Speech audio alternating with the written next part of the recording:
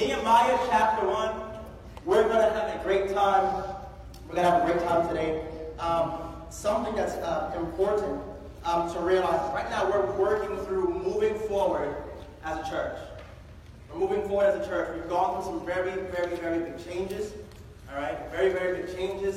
We're going through a time now where we're trying to really get our foot under us. We're trying to move forward. The blessing board back there is covered with new ministries that we're getting ready to start and get involved with, get our hands dirty in the community. We got a lot going on. But before, if you notice, how many of you noticed that we haven't really done anything yet? Anyone ever noticed that yet? We haven't done much yet. Yes. We haven't had soul winning. We haven't had the food drive. We haven't done the homeless ministry. We haven't done any of that stuff yet. You may say, well, Pastor, why haven't we done that? Well, I am so glad you asked. Let me answer that question for you. We're in a place right now where we need to make sure that our hearts are properly saturated before we can do the work. We need to make sure that our hearts are in the right place, because if you get nothing else from this message, if you don't have a heart for the work will feel like labor. That's right. You heard me, church? If you do not have the heart for the work will feel like labor. Say it with me. If you do not have a heart for the work will feel like labor. We don't want that to happen.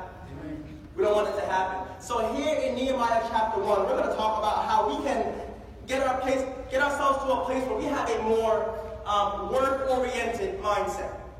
A more work-oriented mindset. I'm getting ready to challenge you, church, to get off of your pews, church. I'm going to challenge you to wake up a little bit earlier on Saturdays, church. I'm going to encourage you. I'm going to admonish you to get to a place where you step outside of your comfort zone to really see what God can do in your life. Through others. I heard this statement one time, and it's one of the best statements I've ever heard. Sometimes the best way to get a blessing is to be one. And Orlando Baptist Temple, whether we have 5, whether we have 50, whether we have 500, we're getting ready to go out and get some work done. Amen. We're getting ready to get out and get some work done. And I'm really, really praying that you would get on board with the vision and see God work. But what I want to do is, in the next series, we work on being better together. To realize that if one prevail against him, 2 shall withstand him, but a threefold cord cannot be quickly broken. The more strands we add to our church, the more strands we add to our church, the stronger our church will be. And that's what we're working toward. All right, so in Nehemiah chapter 1, I'm going to bring you a message called Get a Grip. Get a grip. And we're going to talk about some things we need to get a good grasp on. And then I'll let you go today. Let's pray. Our gracious and heavenly Father, we thank you for this day. We thank you for the song that we heard this morning, Lord. I hope that we are all ready to go. And that if there is someone in here that is not ready to go, that you would help them to come and seek us out so we can show them how they can be 100% sure that if they die today, heaven would be their home. But Lord, as we move forward, we're trying to get the work started and continue in what you've given us. Your word says that the work that you began in us, you will continue in the end. And Lord, as we prepare and saturate our hearts to be able to be ready to get the work done, that you would meet with us here in this place. Empower us. Equip us to be the kind of men and women that we need to be for you, God. And we'll give you all the honor and glory for it all. In Jesus' name we pray. Amen. Church, are you ready to get a grip? Amen. Number 1, if you're a note-taking person, you have to get a grasp on where we are. Look at verse 2 of Nehemiah chapter 1. It says that Hanani, one of my brethren, came, he and certain men of Judah, and I asked them concerning the Jews that had escaped, which were left of the captivity, and concerning Jerusalem. And they said unto me, the remnant that are left of the captivity there in the province are in great affliction and reproach. The wall of Jerusalem also is broken down, and the gates thereof are burned with fire. So here in Nehemiah chapter 1, he's setting us up. What we know preceding this is that Israel had gone through a series in time where they witnessed the destruction of the temple. They witnessed the walls, had come down. They had been attacked. It had been in a siege. Some people had been taken away into captivity. Israel has gone through this a lot. So right now, as Ezra comes back on the scene, so does Nehemiah. And he comes and he inquires about what's going on. And in verse 3, he says, and they said unto me, the people that he asked, the remnant that are left are of the captivity. They are in the province which are in great affliction and reproach, and the wall of Jerusalem are broken down, and the gates thereof are burned with fire. What they had to do before, they had to do like we're doing, is a consensus and see, hey, what is going on? How was the city set up? Who was left? What do we have to work with? Church, for us to move forward, we have to get a good grasp on where we are. I told you before you voted me in that I am big on what? Who knows? Starts with a T. Transparency. Because if you have a false foundation, you cannot grow. We have to be, church, real with ourselves. And say, okay, we're going to look back and see, and look back at all the time that Orlando Baptist Temple has had, and say, okay, where are we at? Where have we come? Where have we grown? Where have we fallen? We have to take a good look at ourselves. What did David say in the Psalms? He said, search me, O God, and know my heart.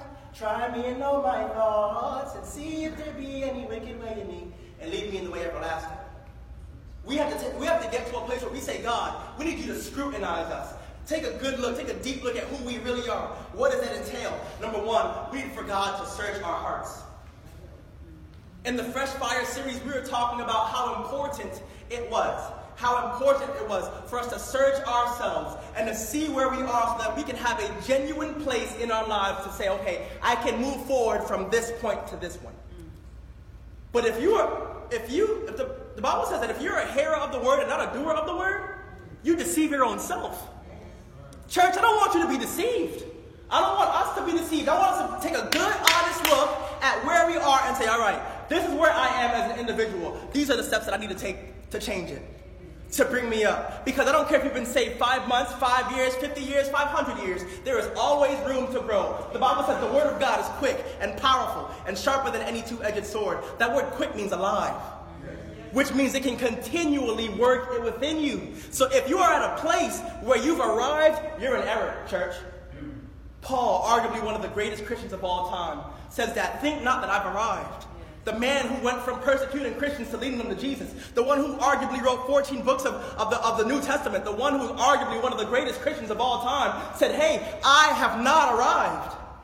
We have to get to a place where we honestly look and say, okay, here's my heart. Here's the situation that I am. Here is where I need to go. Here is where I need to grow. Here is where I am. Lord, change me. Because if you don't take a good, honest look at where you are as an individual, there's no way that our church will grow. Church, let me let you in on a secret. I am more concerned that the small group that we have a strong core who is sold out for Christ and that have this whole building packed out. I understand that we have a 400-seat auditorium and not 400 people. I know. I'm not blind. And neither are you. But I would rather have 100 people who really care about God, who really want to see his power, who really want to see growth, than to have this whole building packed out full of lethargic people. Amen. What does the Bible say? I would rather you be hot nor cold, but since you are not hot nor cold and you're lukewarm, I will spew thee out of my mouth. God don't want no lukewarm Christians, church. Amen. And I'd rather have a few people that are sold out for God than to have this whole place packed out full of people who don't want to see nothing happen. No change. No growth internally. Church, that's not us. It can't be. Not while I'm leading it. It's not. Not while God is leading us. It's not. Because I want to see God work, and I can see little flickers of light. I can see little flickers of light, and it's off, and it may be a little bit dark right now, and I can see little flickers of light, though, Miss Josephine, and I can see that God is getting ready to light Orlando Baptist Temple on fire. Now, if you better get on board, or you're going to get left. You feel me? Because God's getting ready to blow up with this place. But it starts with you. And we have to get to a place. Look, those papers on the back of that board are not decoration, church. It's a chance for you to get up and get busy for the Lord. Amen. For the Lord. Yes. I know, listen to me, I know that many of you in here work full-time jobs. Many of you have to get up before the crack of dawn. But if I can be transparent with you and say something that's stepping on your toes a little bit, and I hope you'll show me some grace, but everything is secondary to the gospel. Amen. Everything is secondary to the gospel. Which means that sometimes we're going to be tired, beloved, but we got to get up and go. Sometimes we're going to be overwhelmed, but we got to get up and go. Sometimes we're not going to have the energy. Look, we have 9 papers on that backboard because there is somewhere that you can fit one time a month. Can we get to a place where we take an honest look at ourselves? Because in order for us to really see the work get done, we have to get a grip. on where we are. We have to take an honest look at the conditions of our hearts, the condition of the relationship with God, the condition of our church. Here in this passage, we see that they had really gone through it. What did the messenger say? He said, and they said unto me, the remnant that are left, the people who are not brought into captivity, they are in the province, are in great affliction and reproach. Church, I know we took a couple big blows so far. We've taken a couple big blows. Hey, I remember when I first got to this church and the split that we had and how hard that was. Remember these first 3 or 4 rows used to be packed with people. You remember that? Yeah. And we know some things happen.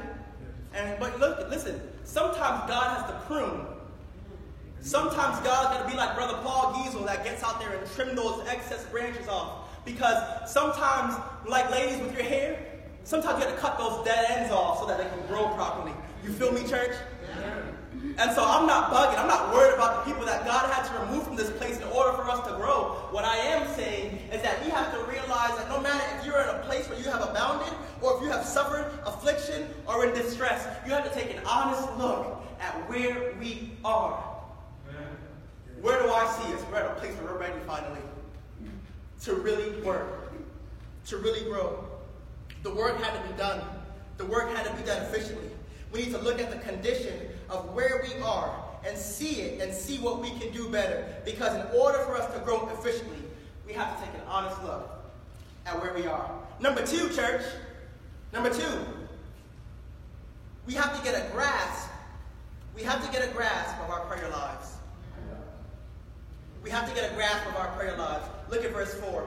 And it came to pass, when I heard these words, that I sat down and wept and mourned certain days and fasted and prayed before the God of heaven and said, I beseech thee, O Lord God of heaven, the great and terrible God, that keepeth the covenant and mercy for them that love him and observe his commandments. You have to get a grasp on your prayer life. Church, when's the last time you've been broken? When's the last time that you have been broken? When's the last time that you were broken for the condition of our church? When's the last time you looked around and said, Lord, we need help. Lord, we need growth. Lord, we need stability. Lord, we need strength. Hey, when's the last time you were broken over this community? When's the last time you walked around Pine Hills and just saw all the trash that goes on outside and all the ways that our city's littered and all the people who are displaced and all the fatherless homes and all the stuff that's going on out here? When's the last time you were broken for that community? Hey, when's the last time you were broken for this world? When you look around and you see mass murders and you see diseases and you see all kinds of tragedy happening, how can we have a blind eye to all of that? Being the children of God. That's wrong. We got to get to a place where we are broken. There's a man, Brother Jonathan helped me out, Pledger, never mind. Brother Ken Pledger, he's right now in a foreign country. And I saw on his Facebook this week where hundreds of people came forward and got saved in one meeting. Hundreds. You know why? Because there's a lost and dying world, church, that does not know God. And we have to be broken more than just an hour on a Sunday morning. We have to be broken for more than a 7 o'clock time period on Wednesday night. We have to get to a place where we are in a consistent state of brokenness. What does the Bible say in the Old Testament? He says, don't rend your garment, rend your hearts. Anybody can show it out externally. Church, to be like, you know what, a secret. I do not care about what your outward expression is like if in here ain't right.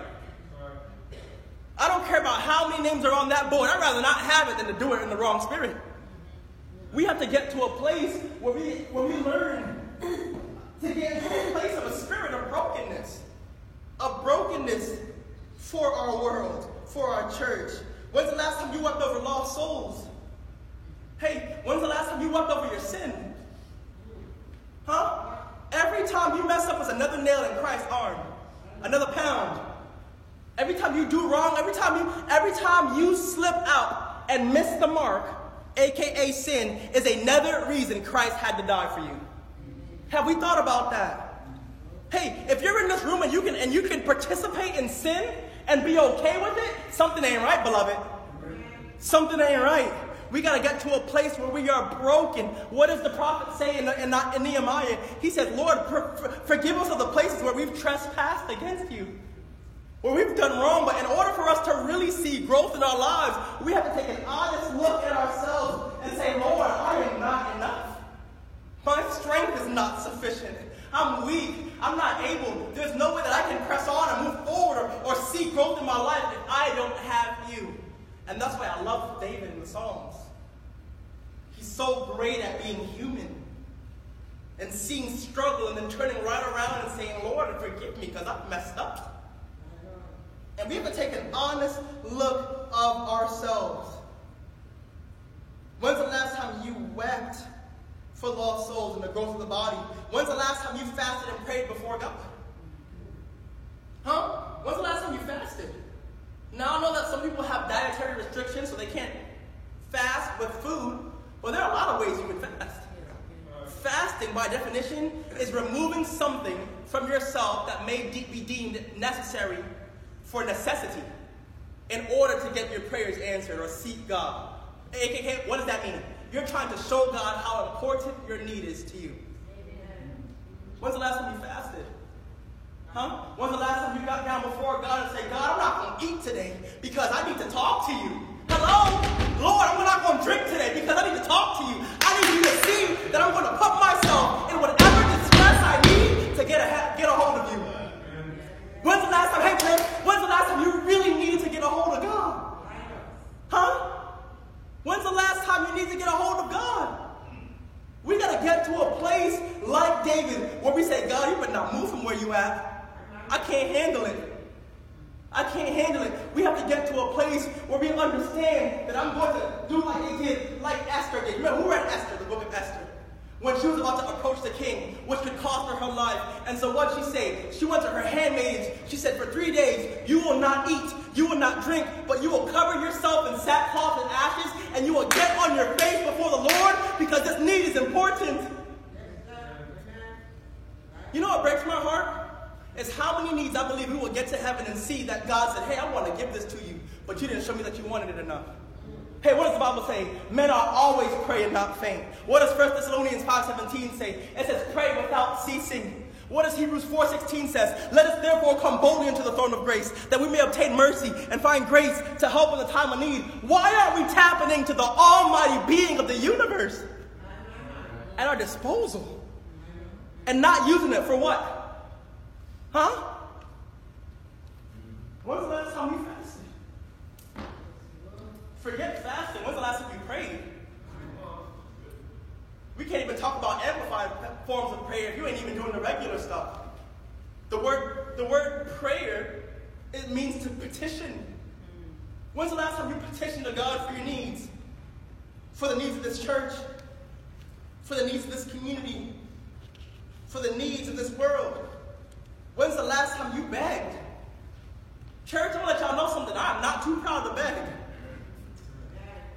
You ever see that word in the Bible, beseech? In the King James, it says, beseech you. I beseech you, therefore, brethren. That word beseech means to beg, to supplicate. When's the last time you said, God, I need it?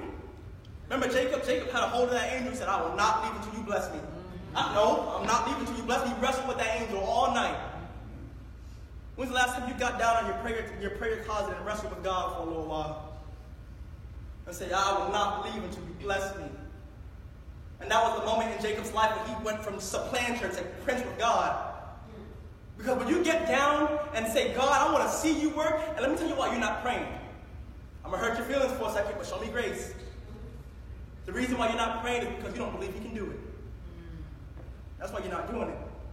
Because if you believe he could, you would. It's the honest truth. We have to get to a place, church, where we have to get a grip on our prayer lives. Beg to be equipped to be the best that you can be. Beg to show you how you can grow and be utilized. Beg for him to fill this house and take us forward. What does the Bible say? Go out into the highways and byways and compel them to come into my house.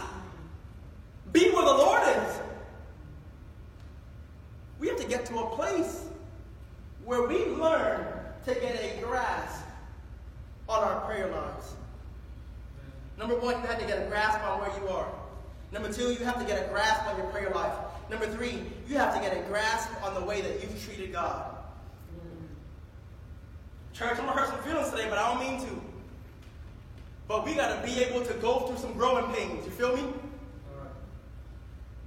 You have to get a grasp on how you've treated God. Look at verse 6. Let thine ear now be attentive, and thine eyes opened, that thou mayest hear the prayer of thy servant, which I pray before thee now, day and night, for the children of Israel, thy servants, and confess the sins of the children of Israel, which I have sinned against thee.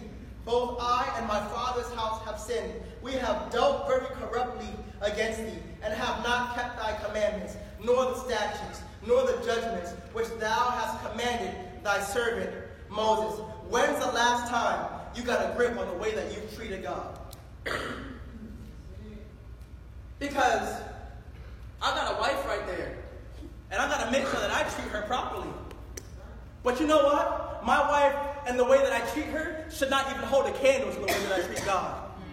Hey, why is it that we have a tendency to treat the people who are like strangers to us the best, and give them our best, and our smiles, and our love, and our affection, and the ones who are closest to us get nothing? Why do we do that to God? Hey, you know what he did? God had to come down in the flesh and bankrupt heaven for you, so that you don't have to go to an eternal hell, to be the bridge for you and me. He says, hey, if I did that, the least you can do for me is to live for me. Is to live for me. Spend a little time with me every day. Hey, spend a little time spreading the gospel. Spend a little time making disciples. Isn't that what we're doing on Fridays, Mike? Making disciples? Trying to see God work in people, and trying to see God work in us and work through us. But above all that, above the word, child, I'm not worried about the blessing board if your heart's not in the right place. How you been treating God, church? If I didn't talk to my wife yesterday, we would not be on good terms right now. Did you talk to God yesterday? Let me admonish you to not be a CEO Christian. What does that mean? Christmas, Easter only. That's how some of us live our lives. We pop into church once a month. And look, I know the assembling of ourselves together can be in multiple places, like we meet on Fridays at Starbucks. But what I'm trying to tell you is, you know that if you don't go to church, you ain't having it. So don't play yourself. We got to get to a place where we take an honest look at the way that we have treated the Alpha and Omega. That we've treated Abba, that we've treated Jehovah Jireh and Jehovah Rapha, that we've treated El Shaddai. We have to make sure that we look at what did Isaiah say? I'm going to keep reminding you, church. I looked up and I saw the Lord in his temple, and his train filled the temple. And I said, woe is me, I am undone, because I am a man of unclean lips. Listen to me. We have to get to a place, church, where we take an honest look at the way that we have treated God. How has Orlando Baptist Temple treated God? I don't want you to answer out loud. I want you to think about this. What you coming to church for? What are you reading your Bible for? What are you praying? What you signed up on that list for? For accolades? I would say you have your reward. You might as well scratch your name off. Being real. We got to be transparent. We got to make sure that we come before God properly and meet him where we're supposed to meet him properly. Because truth of the matter is, a lot of us, I'm not talking about just our church, I'm talking about the body of Christ as a whole, we don't do a good job of treating God the way that God should be treated. Because the Bible says, I beseech you, therefore, brethren, by the mercies of God, that ye walk not after this world. But what else does he say? He says, I beseech you as strangers and pilgrims of this world. What does he call us? A royal priesthood. So if God treats you like royalty, why are you treating God like trash? Amen. If God treats you like royalty, why don't we treat God like trash? Notice I said we, because Pastor Xavier's in the same group that you're in. You got to make sure that I come to God correct and repent when I've messed up and when I've trespassed against God. I am so glad that his grace is sufficient and that his mercies are renewed every morning. Number 4, we're almost done. Look at verse 8 and 9. It says, remember, I beseech thee, there's that word again, the word that thou commandest thy servant Moses, saying, if ye transgress, I will scatter you abroad among the nations. But if you turn unto me, and keep my commandments, and do them, though they were you cast out unto the uttermost parts of the heaven, yet will I gather them from thence, and will bring them unto the place that I have chosen to set my name there. Number 4, if you're taking notes, you have to get a grasp on the promises of God. Get a grasp on the promises of God. God gives us two promises in this chapter, in verses 8 and 9. Number one, he said, I promise you that if you do not walk in faithfulness, I will scatter you. I will scatter you. You ever heard this statement? It's not a threat, it's a promise. He says, you follow after me in faithfulness? If you don't follow me after me in faithfulness, I'm going to scatter you. Hey, church, you don't think he will? Can I take you back to Genesis chapter 10? When God said, go be fruitful and multiply. And what they do, church? Stood in one spot and tried to build a temple to go up to where God was at. And what God had to do? He came down to meet the people, and he had to confound their speech and force them to scatter. The word babble means confounded. Babies babble, blah, blah, blah, blah. It's confounded. It means confusion. And what is God not the author of, church? That's not coincidence. That's not coincidence. God said, listen to me, I would rather you have been of one people and one nation and of one tongue, but since you can't be together and do what's right, I'm going to have to scatter you. Let me let you know, church, wherever you are in life, if you do not practice your faithfulness, God's going to scatter you. God's going to scatter you. Oh, you want to know some other examples? What about the children of Israel? And God used them and brought them through the wilderness after 40 years. By the way, church, the journey to the promised land should have only been 11 days. 40 years, church.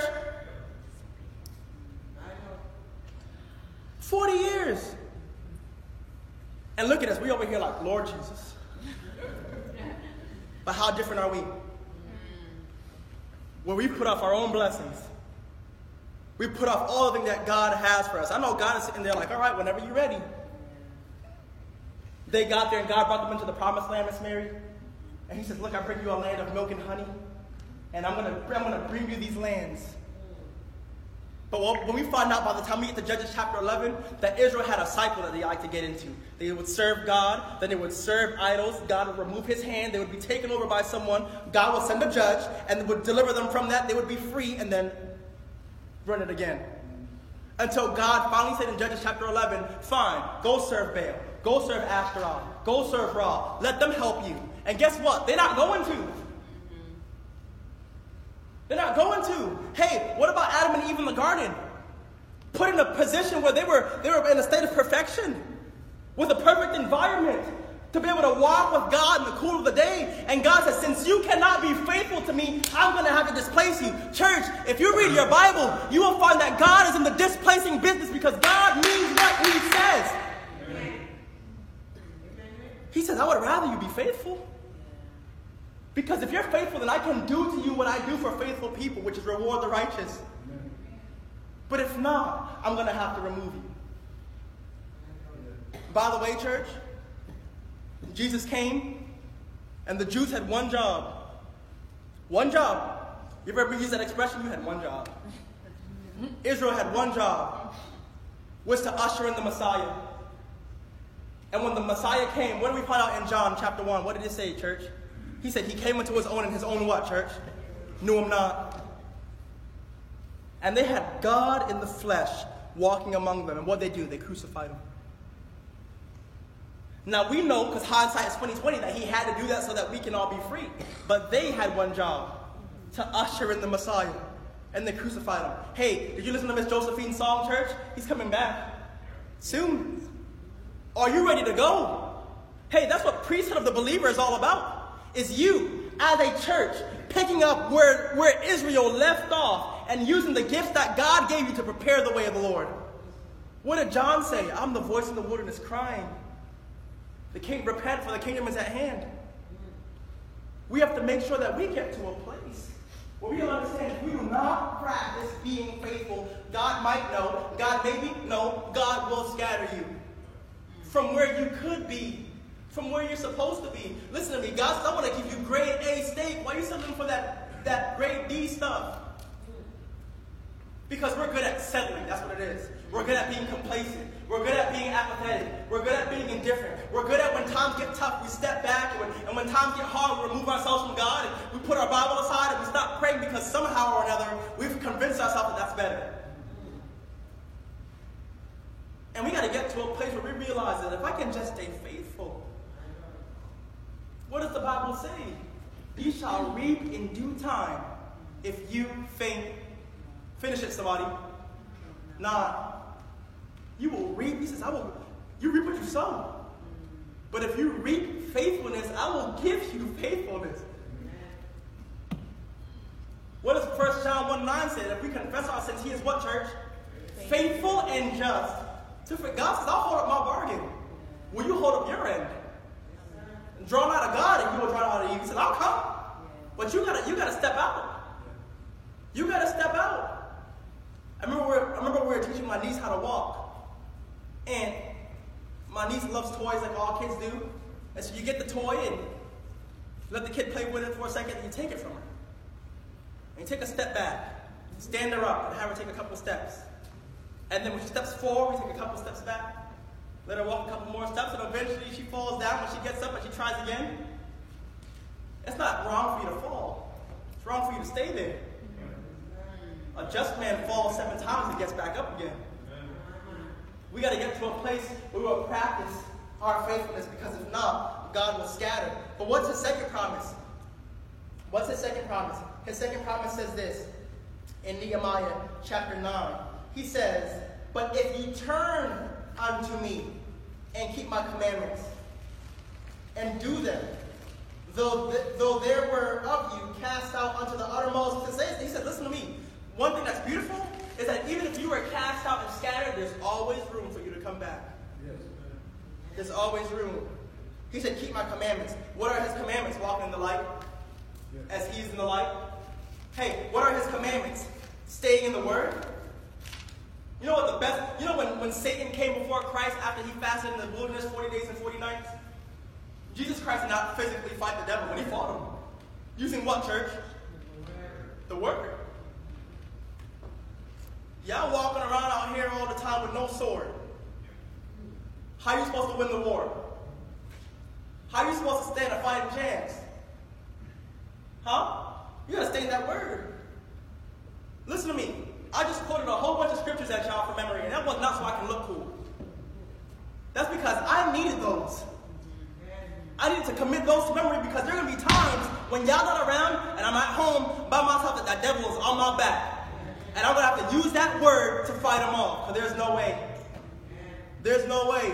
I wish I could say it was for you to know that, to impress you, but it's not. Because Xavier is weak. But I also know that it's when I am weak that he is strong. I've understood that if I decrease, he will increase. And so if I use that word and equip it to myself and to my tool belt, listen to me, I'm stronger than any superhero. Superman got nothing on me. Batman, none of the Marvel movies, none of them. No tank, no atom bomb, no weapon, no weapon. Listen to me, nothing. If I got the word, if I got the Lord on my side, what does the Bible say? Be still and know that I am God. What does Exodus 14:14 says? The Lord will fight for you and ye shall keep your peace. You know why you're not finding victory, church? Because you don't know the promises. That devil can't tell me jack, because I know my word. No, the Bible says if I flee from you, if I resist you, that you'll flee. So, Bob, you can't be victorious if you don't know the promises. Sharing the gospel, going to the highway and byways, making disciples, conversing with God, loving your neighbor. Hey, let me let you know on a secret, church. You know that loving your neighbor is more important than spreading the gospel? Pastor, what did you just say? Thou shalt love the Lord thy God with all thy heart, with all thy soul, with all thy mind.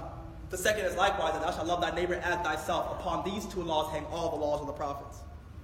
The gospel, the Great Commission, is important. But if you do all, what does Paul say in 1 Corinthians chapter 13? That if you do all these things without love, it's vain. He says you're like a tinkling brass, a.k.a. you just making a bunch of noise and ain't doing nothing with it. You gotta learn to love your neighbor. Don't be up in church saying amen, knowing that you at home treating your wife like garbage, church. Hey, don't be in here testifying about God's grace and getting into this altar and praying, knowing that you're treating your kids like garbage. Don't you be out there hating on your neighbor and hating your brother in Christ and hating your sister in Christ and then coming into God's house acting holy. He says your religion is vain if you're a respecter of persons. You think I ain't know. But do you? Some of y'all got to come to this altar today and get some things right with God. Because if you are, the Bible says if you said, the Bible says this in James. I love James. 5 chapters of amazing content. He says, if thou say that you love your brother, Brother Ray. Sorry, he says, if you say that you love God and hate your brother, your religion is vain. That's what he says. Who's my neighbor? Look around you. Look outside. Look at the cars you drive by. I love your neighbor. So you have two options. Keep his commandments or not and be scattered. The choice is yours. Number 5 and lastly, and we'll be done. Look at verse 10. Now these are thy servants and thy people, whom thou hast redeemed by thy great power and by thy strong hand. O Lord, I beseech thee, there's that word again, let now thine ear be attentive to the prayer of thy servant and to the prayer of thy servants, who desire to fear thy name and prosper. I pray thee, thy servant this day, and grant him mercy in the sight of this man, for I was the king's cupbearer. That verse 11 is a gorgeous prayer. Number 5, you have to get a grasp on what it is that we need. What it is that we need. I'm going to give you 4 things that you need real quick. I'm just going to go through them, no explanation. I'm just going to give them to you, then we're going to be done for now. You got to get a grasp on what it is that you need. What do you need? Number 1, you need for God's ear to be attentive to your prayers. You need for God's ears to be attentive to your prayer. The Bible says in Psalms chapter 66, verse 18, if I regard iniquity in my heart, the Lord will not hear me. What does that mean? Sin is a severing mechanism, church. You got to get that fellowship with God right. And listen to me. If you've experienced the power of God, if you have tasted and seen that God is good, then you will know that how important it is for God to be attentive to your prayers. What did Nehemiah say? He said, Lord, be attentive to the prayer of your servant and to the prayer of your servants. Number 2, what do you need? We need for us to have a reverent fear of God. Fear has 2 connotations. One of respect and one of actual fear and trembling. It's like having a father in your life. And you fear the father, number 1, out of respect. It's my dad. I want to treat him right. I want to honor and glorify him. But you also fear him because you know if you act up in school, he's going to smoke that ham. Right? The Bible says, who the Lord loveth, he chasteneth. And if he, listen to me, this is what the Bible says. He says that if he chasteneth not, then you are bastards and not sons. For whom the Lord loveth, he chasteneth. We need to make sure that we understand the way that God works. We got to make sure that we understand these things that we need. And what is it that we need? For us to have a reverent fear of God. And knowing that if we do not fear God, we are not going to see God work in this place. He's not. He's not. Number 3, very important one. We need to pray for us to prosper. We need to pray for us to prosper.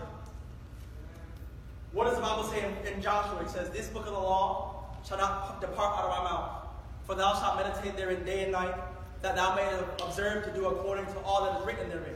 For then thou shalt make thy way prosperous, and then thou shalt have good success. None of those things about prospering came from our own merit. It came from living a life that is holy and righteous and set apart. And you want to see God prosper? You want to see God prosper not only in our own personal lives? I said this, I want my life to be like Joseph. Remember when Joseph was in Potiphar's house? Everything that Joseph touched prospered. What about Jacob? Laban did him wrong. He was trying to work for Rebekah's hand. But what did we find out happening? Why did Laban want to keep him on? Because everything that Joseph touched prospered. I want my life to be one that is so filled up with God that people are blessed by the overflow. Amen.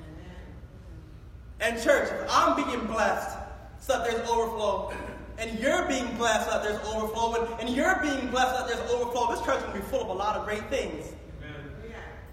And if we really want to see God use us, if we really want to see us prosper, we got to pray for it. And lastly, we're done. We need to pray for his mercy on us through this process in our lives. He says, who desire to fear thy name and prosper, I pray thee, thy servant this day, and grant him mercy in the sight of this man, for I was the king's cupbearer. Have you prayed for God's mercy? Do you know the difference between mercy and grace? Grace is getting what you don't deserve, and mercy is not getting what you do deserve. about you guys, but Xavier Small is a sinner saved by grace. And I'm so glad the Bible says his mercies are renewed every morning, because, child, I need it. Amen. I need it. And Orlando Baptist Temple will need his mercies, because there are going to be times when we fall short. And there's going to be times when we mess up and we slip. And there's going to be times where we're going to be in error, because it's what people do. We're human. But it's going to be God's mercies that carry us the rest of the way. I know I'm number 8 church, but I plan to stay number 8 for a very long time. And I really, really hope that you will stay with me and see God work and then grow, because now you're here at the beginning it with me. But I plan to look back in time and think about the days where we were the small congregation that did big things. Because I'd rather us stay with 40 people in here and 20 in the kids' class and 40 in the Haitian ministry and stay that way and see God work, and to have the whole building packed out, but we got to have 2 services because there's no room and people who ain't doing nothing with it. We're going to need to get into a work-oriented mindset.